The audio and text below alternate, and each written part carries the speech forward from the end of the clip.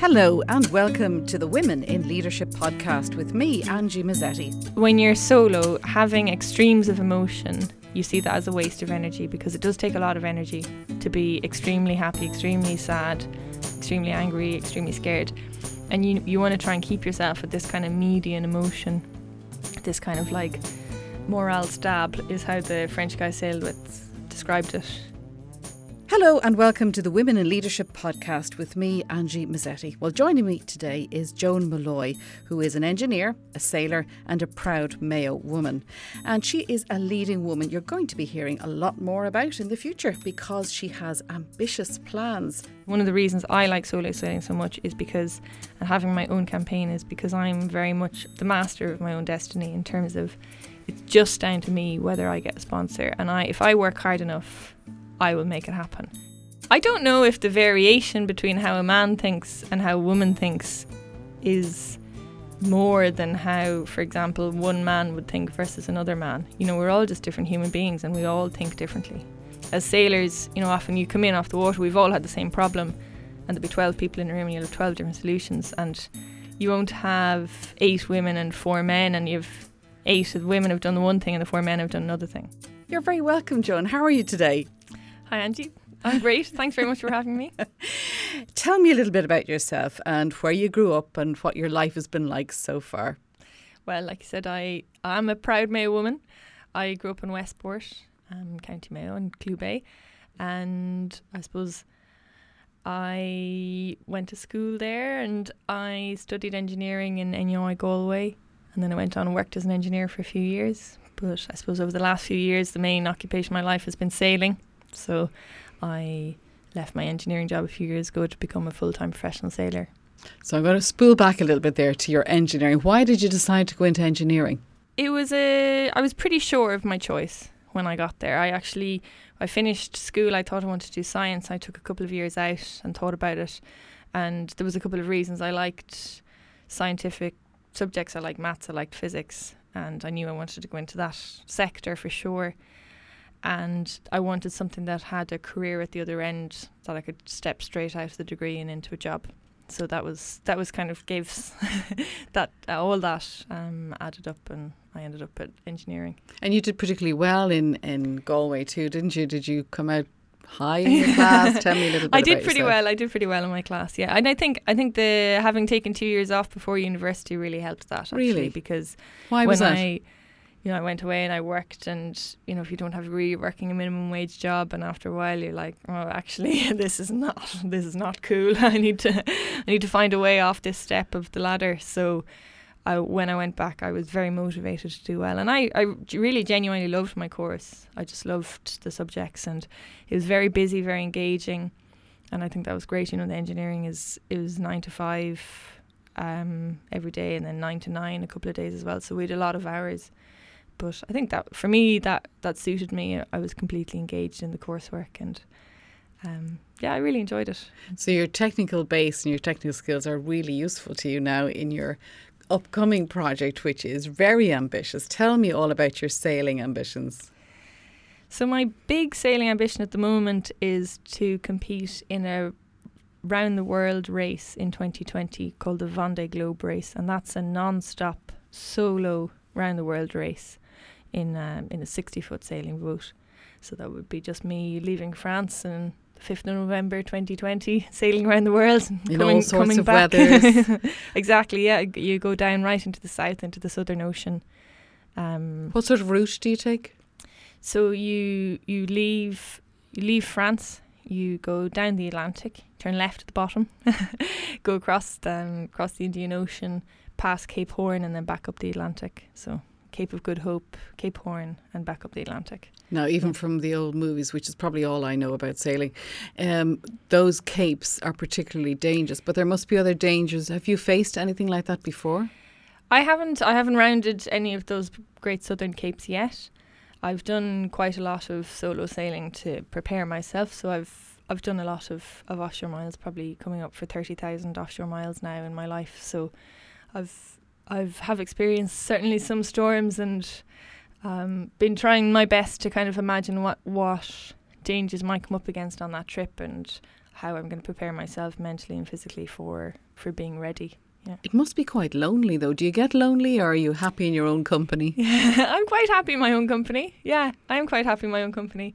That's not a problem. It can be a bit lonely. I think usually when I'm offshore solo, I'm racing. And for me, that's completely engaging. You're totally focused on the race and your performance. So that, for me, there's a big difference in being offshore racing and offshore solo. Just, if I have to bring a boat from A to B or something, then your mind can wander a lot more, and but it's good. You get to sort through the mental chaff a lot, when you do clear out your head very well.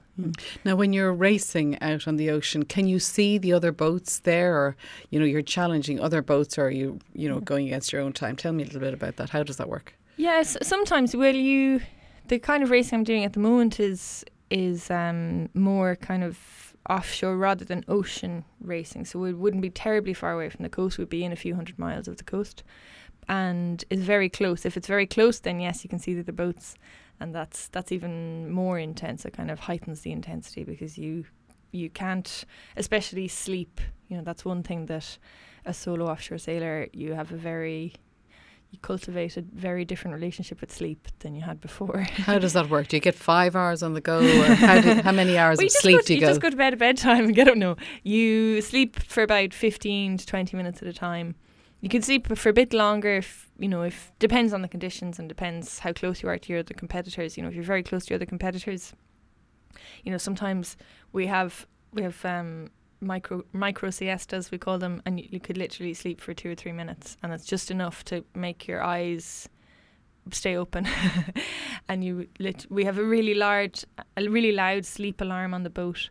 So you set your sleep alarm. I've done that before. I've set it for 4 minutes, and I go to sleep for 3 minutes and wake up again. And that's enough to kind of get you going, do the next manoeuvre, make the next decision, and then you have another little 4 minutes sleep, and you continue like that. So. And how do you make time for the daily functions of life, like cooking, going to the loo, all that sort of thing? How does that work? You have to cram it in, and you have to plan it like you're planning everything else. You have your strategy for the race course in terms of your race strategy and then your weather strategy, but you looking after yourself, and that's definitely one of the pitfalls of when you first start solo sailing. You tend to be very distracted with the boat and your other competitors, but actually learn very quickly that if you don't maintain yourself, you don't look after yourself, pointless. Everything else goes down because you're the only person there. It's absolutely critical to both the performance and the safety of the boat that you have full faculty of your functions and you're well fed, well hydrated, and as rested as you can be. I want to just bring you back to when you first got that bug for sailing. What age were you? I started sailing before I can even remember, being carried onto boat with my aunts and uncles and cousins. So it was something that the family did? Yeah. And I started actually learning in a sailing course when I was about 8. And did you grow up near the sea? I did, yeah. I grew up on Clew Bay. I grew up about 100 metres from the sea in Westport, yeah. So you got the bug, and other people in the family, so it was just always part of your life. Yeah, it was, yeah. And I used to do these great sailing courses in Mayo Sailing Club every summer. I did them for years and years. You'd go down for 3 or 4 weeks in the summer and you'd learn to sail, and we had great fun. It was brilliant. And Clew Bay is just an amazing place to learn. There's so many islands and it's so beautiful. It was really, we just had the run of the place to ourselves. It was good enough for Queen Maeve, wasn't it? Yeah. Grow on your whale, rather. Grow on your whale, yeah. When you went to university then, you did your degree and then you worked for a while. So having put all that work in, having got to the top of your class and getting a job, where else did you work? Did you work in Ireland or did you work abroad? I worked both, actually. I worked when I first graduated from university, I worked for a company called MCS Kenny in Galway, and I worked there as offshore oil and gas engineer. So I was a drilling riser.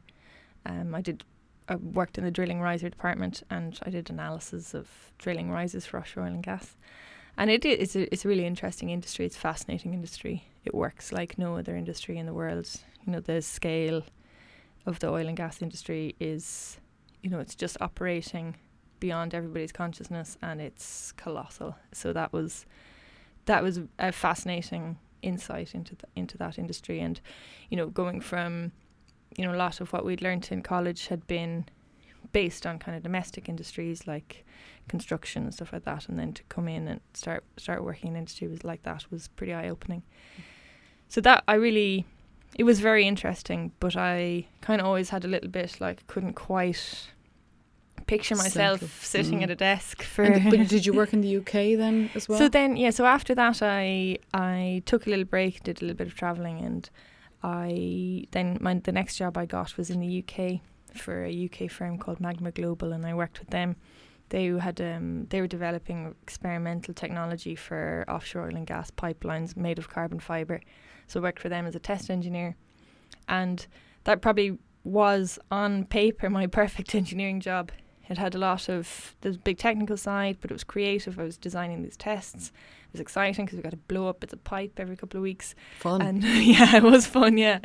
And it was all new technology. So we'd sit down and say, I'd say, how are we going to do bending test? And the manufacturing engineers would be like, I have no idea, we've never done one. So we'd have to sit down and, okay, how are we going to bend this in the right way? And how are we going to record everything properly? So it sounds like a really exciting kind of ideal job, as you say. It was, yeah. But I just couldn't. How long did that last? I was there for about 6 months.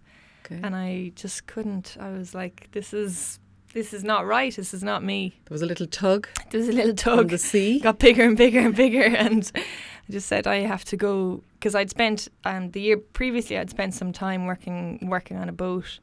And then I was like, okay, well, that was a nice little interlude, working on a boat. And I'm back to real life, back to engineering, back to what earning some money. Yeah, earning some money. And I went back and I was like, I can't do it. Yeah. Is the feeling that strong, the pull that strong? Yeah, it was. Yeah. I was just, and I got a job offer to go and work for a sailing team, and I just took it. And it was a big step down, obviously, in terms of, career in inverted commas and salary and stuff like that. But I would in every time, 10 out of 10 times, I would do it again. Okay. Yeah. So you have huge challenges coming up. I do, yeah. Tell me about them in the order. What's the first thing that's facing you? So the first thing... challenges you have set yourself, by the way. Yeah, yes. Well, I suppose the first thing, I'd probably have to work backwards a little bit, because in the context of what I'm trying to do, my ultimate goal is to do this race called the Vendée Globe, which is in 2020, which is a solo round the world race. And basically everything I'm doing today, this year, next year, is building up to myself being ready, myself and the team being ready to do that race. So the things we need to do that race, the Vendée Globe race, I need experience in the boats. I need to spend the maximum amount of time racing as hard as I can against the best offshore sailors, upping my skills, and also we need to have a full professional race team behind us so that we can support the project. When you say a full professional race team, what's in a full professional race team? So in terms for a sailing professional race team, so there'd be me, and then I would need a technical team to help me look after the boat. So for that, that race is raced in a 60-foot boat, so I probably need at least 2 guys. Then you need some people to help you find sponsors, and sponsors are absolutely mission critical to an event like that.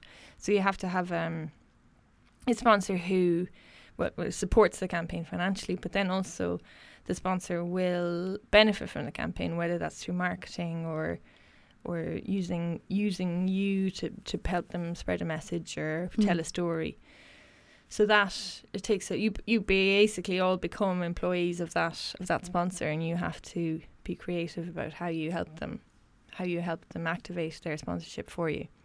So the team kind of builds based on what kind of sponsor you get and what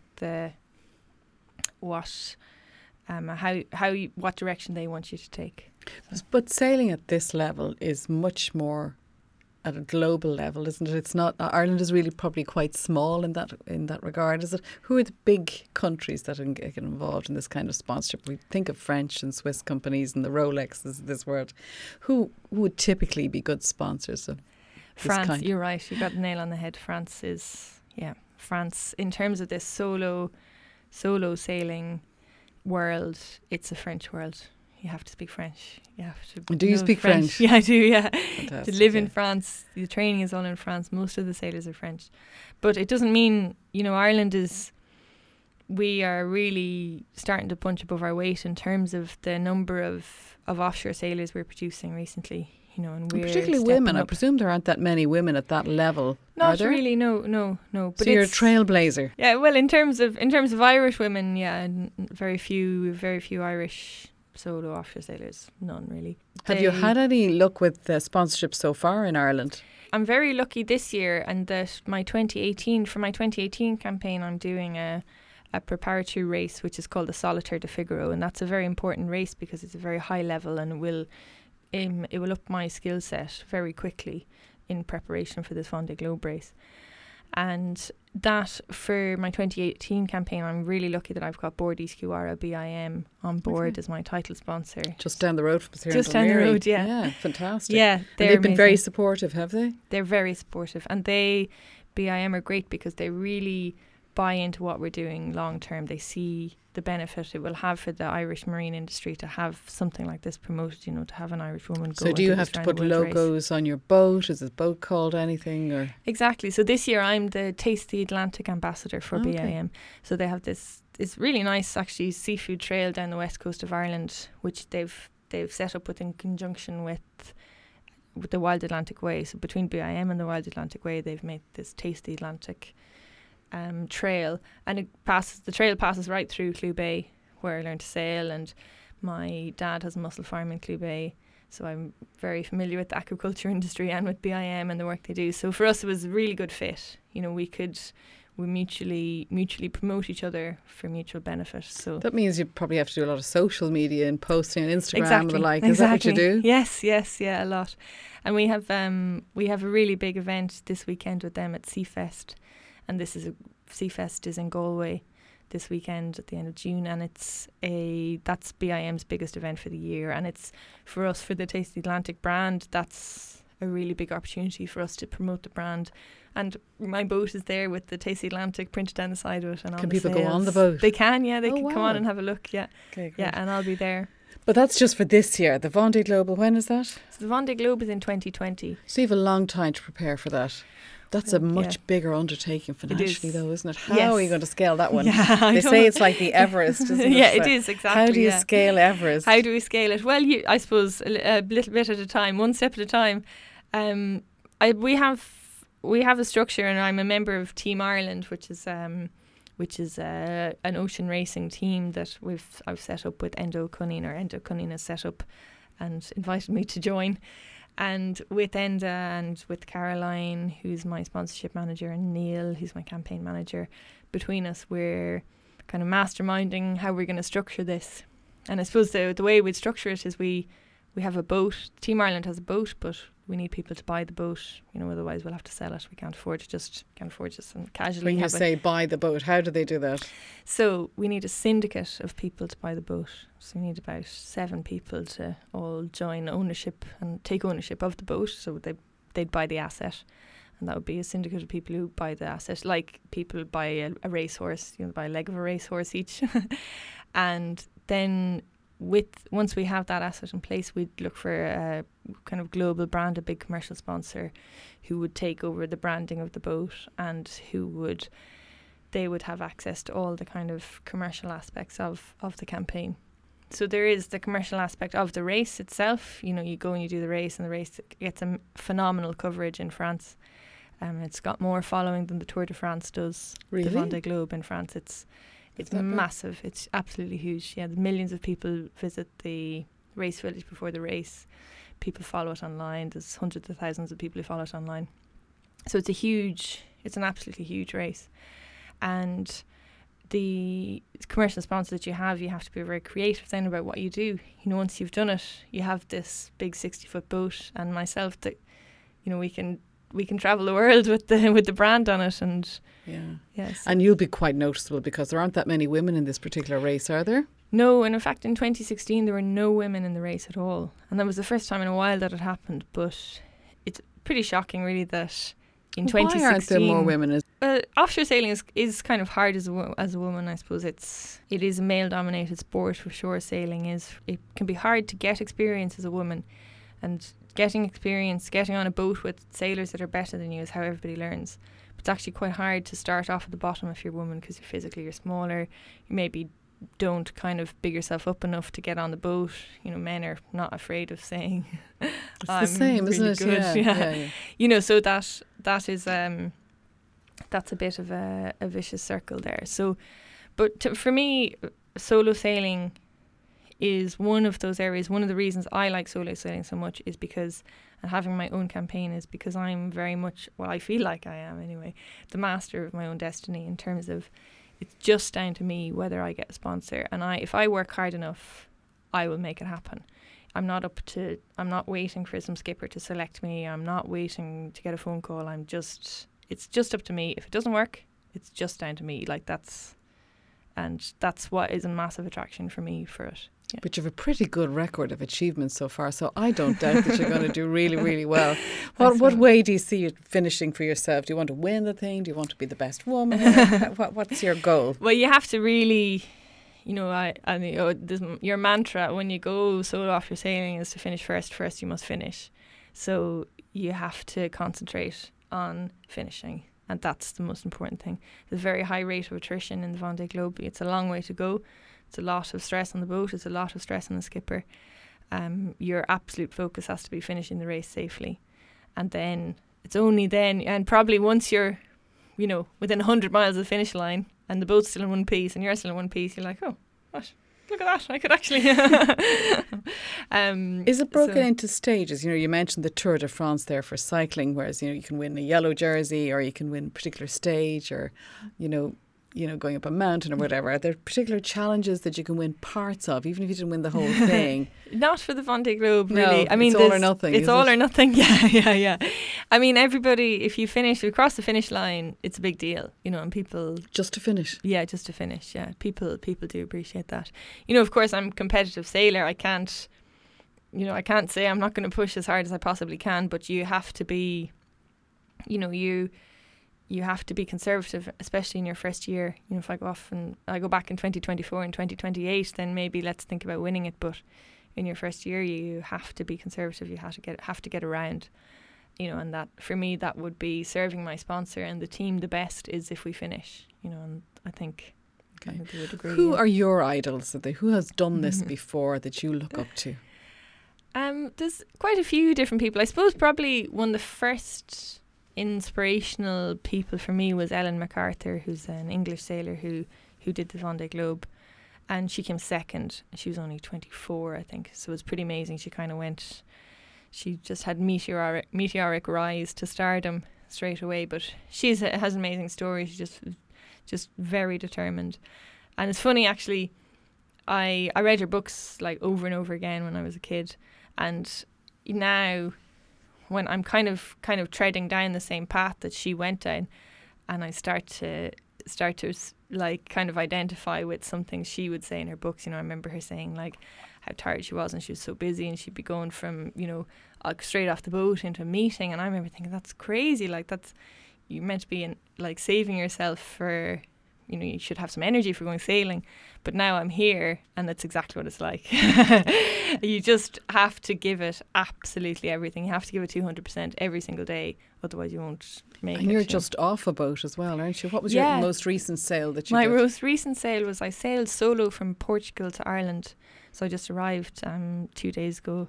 How long did that take? So it took me 5.5 days. Yeah, so I was solo 5.5 days, and I went quite far offshore. So I was at one stage I was 300 miles out into the Atlantic off the west coast of France. So yeah, it was Do you brilliant. ever get scared when you're out there and conditions are tough? You can get scared, but I always say, people ask me that quite a lot actually, and I always kind of say give the same answer. But you can't, when you're solo, having extremes of emotion, you see that as a waste of energy, because it does take a lot of energy to be extremely happy, extremely sad, extremely angry, extremely scared. And you want to try and keep yourself at this kind of median emotion, this kind of like morale stab is how the French guy I sailed with described it. And we use the phrase even keel. I mean, absolutely. Keel must be something to do with absolutely, it is. Yeah. And that's what you do. So if you feel yourself, you know, and I try and, okay, I'm getting pent up about something, or I'm getting a bit scared, you know, you just have to take a deep breath and be like, okay, you know, let's go back. Let's stay in the present moment. Stay in the present moment. Do we have a problem? Yes. Can I fix it? No. Can I fix it? Yes. How do I fix it? You know, and you have to just have a super logical approach to everything. And yeah, you can sometimes you can use fear, you can use that energy. You know, you might have a bit of pent up energy from excitement or from fear or something. You can use that. Okay, I'm going to do this. I'm going to use this for good. I'm going to stick this energy into fixing the problem or planning the problem. And for me, it's about planning and being, like I said, just being logical. You know, you don't have time to be hysterical about, well, oh my God, what happens if the mast falls down? You just have to be like, okay, well, if the mast falls down, I need to make sure that I know where my bolt cutters are, and I need to remember to press the Mayday button, and I need to put my survival suit on. You know, you just have to have a list, and you're like, okay, the mast has fallen down. I'll just start reading down the list. You know, like, what is a bolt cutters? Bolt cutters. Bolt cutters. Sorry. Yeah. They're the things you would chop the rigging away with so that the mast couldn't damage the boat. Yeah. Okay, amazing. So, because this is about women in leadership, are there times when, you know, that it's difficult? And do men think about things differently to women? Do you think? I'm sure they do, but I don't know. Do you think we exaggerate that, or basically we're all the same? I don't know if the variation between how a man thinks and how a woman thinks is more than how, for example, one man would think versus another man. You know, we're all just different human beings and we all think differently. I don't see it like that. You know, I think as sailors, you know, often you come in off the water, we've all had the same problem, and there'll be 12 people in a room and you'll have 12 different solutions, and it's not, you know, you won't have 8 women and 4 men, and you've 8 of the women have done the one thing and the 4 men have done another thing. You know, that's great. Not, I don't think that's how it works. Probably the way it is in most aspects of life, yeah. Yeah. Now, you've spent all this money on your education and engineering. Is that all gone to waste? or do you think you'll ever go back to engineering, or just use it in a different way? Yeah, my mum and dad are listening. Absolutely not. Such good value. Your mum and dad love you anyway. I don't think it is. I think that the engineering has really stood to me. I think it's part of a unique skill set that I have that gives me the confidence to do what I'm doing. You know, I'm not afraid to, you know, most people are, you know, it just depends. I find about problem solving is about your confidence. You know, you go in and you're like, I'm an engineer, I can solve this problem. You know, and you think like that. And it wouldn't matter. I might not actually use anything I learned to my engineering degree whatsoever. It just gives me the confidence to go in and be like, oh yeah, I'll figure this out. It'll be fine. Fantastic. Okay, before we finish, I'm going to ask you a couple of things. 3 tips for women in leadership, either in sports or in the workplace. What were the 3 pieces of advice, your life hacks? What would they be? I think probably first one, hard work works. So if you want to do something, just put your head down and don't give up. Don't let up. Just if you work hard enough, you'll do it. Don't be afraid to think outside the box in terms of what you want to do with your life. I think that's really shown me, like, if you sit down and really focus on what you want to do, have it, and you have a very clear goal, and you couple that with working hard, you'll achieve it. You know, and it's kind of scary actually how much you can achieve if you put those 2 together. And the third one, I've no idea. Drink enough water. Probably very advisable when you're out at sea. So a third tip for women in leadership. This is a hard question. I think that water one is actually very good. Keeps Okay. the mind Yes. hydrated. Yes, okay. Looking after Yeah. your body, I suppose, is it? Yeah. And I suppose probably one important one is don't underestimate yourself. You know, that's something I've learned both physically and mentally. You know, like, you think I've had to push myself very hard this year, you know, physically, but then if you push yourself hard physically, then I think it translates into pushing yourself hard mentally. You know, and you can say, oh gosh, I've been up all night, how am I going to put this proposal together? and you're like, it just has to be done. That's the way. That's it. Full stop. Okay, I just have to do it. And then at the end, you're like, God, how did I do that? Do you ever have a piece of music that kind of sustains you when you're in tough times? Is there a kind of a go-to song that you have in your head and you press play and you're like, yeah, this kind of gets me up and running? What is it? I actually have a couple. I was just thinking about that the other day when I was on the boat. I had one song. I've a London Grammar song kind of on repeat at the moment that's called Strong. And it's just kind of a haunting song, but it's a nice, strong... Do you know a line from it? I don't know a line. But there's a Sia song, which is kind of like a pop song, but I like that one too. And that's called... actually, I don't know what the title is, but the chorus is like, I've got stamina. And that's good because sometimes you're on the boat and you're like, oh man, I'm like really tired. And you put that on and she's like, I've got stamina. And you're like, okay, I've got stamina. It doesn't feel like it, but I do. And I suppose the sort of ocean racing you're doing, it's not kind of like the short runs. It is kind of like marathon as opposed to sprint, is it? Absolutely, yeah. So it's days at a time, you have to, so you have to be very careful about managing your own energy resources. You can't burn out. Burning out is an absolute disaster, like in terms of, and it's very interesting I find it interesting in solo offshore sailing.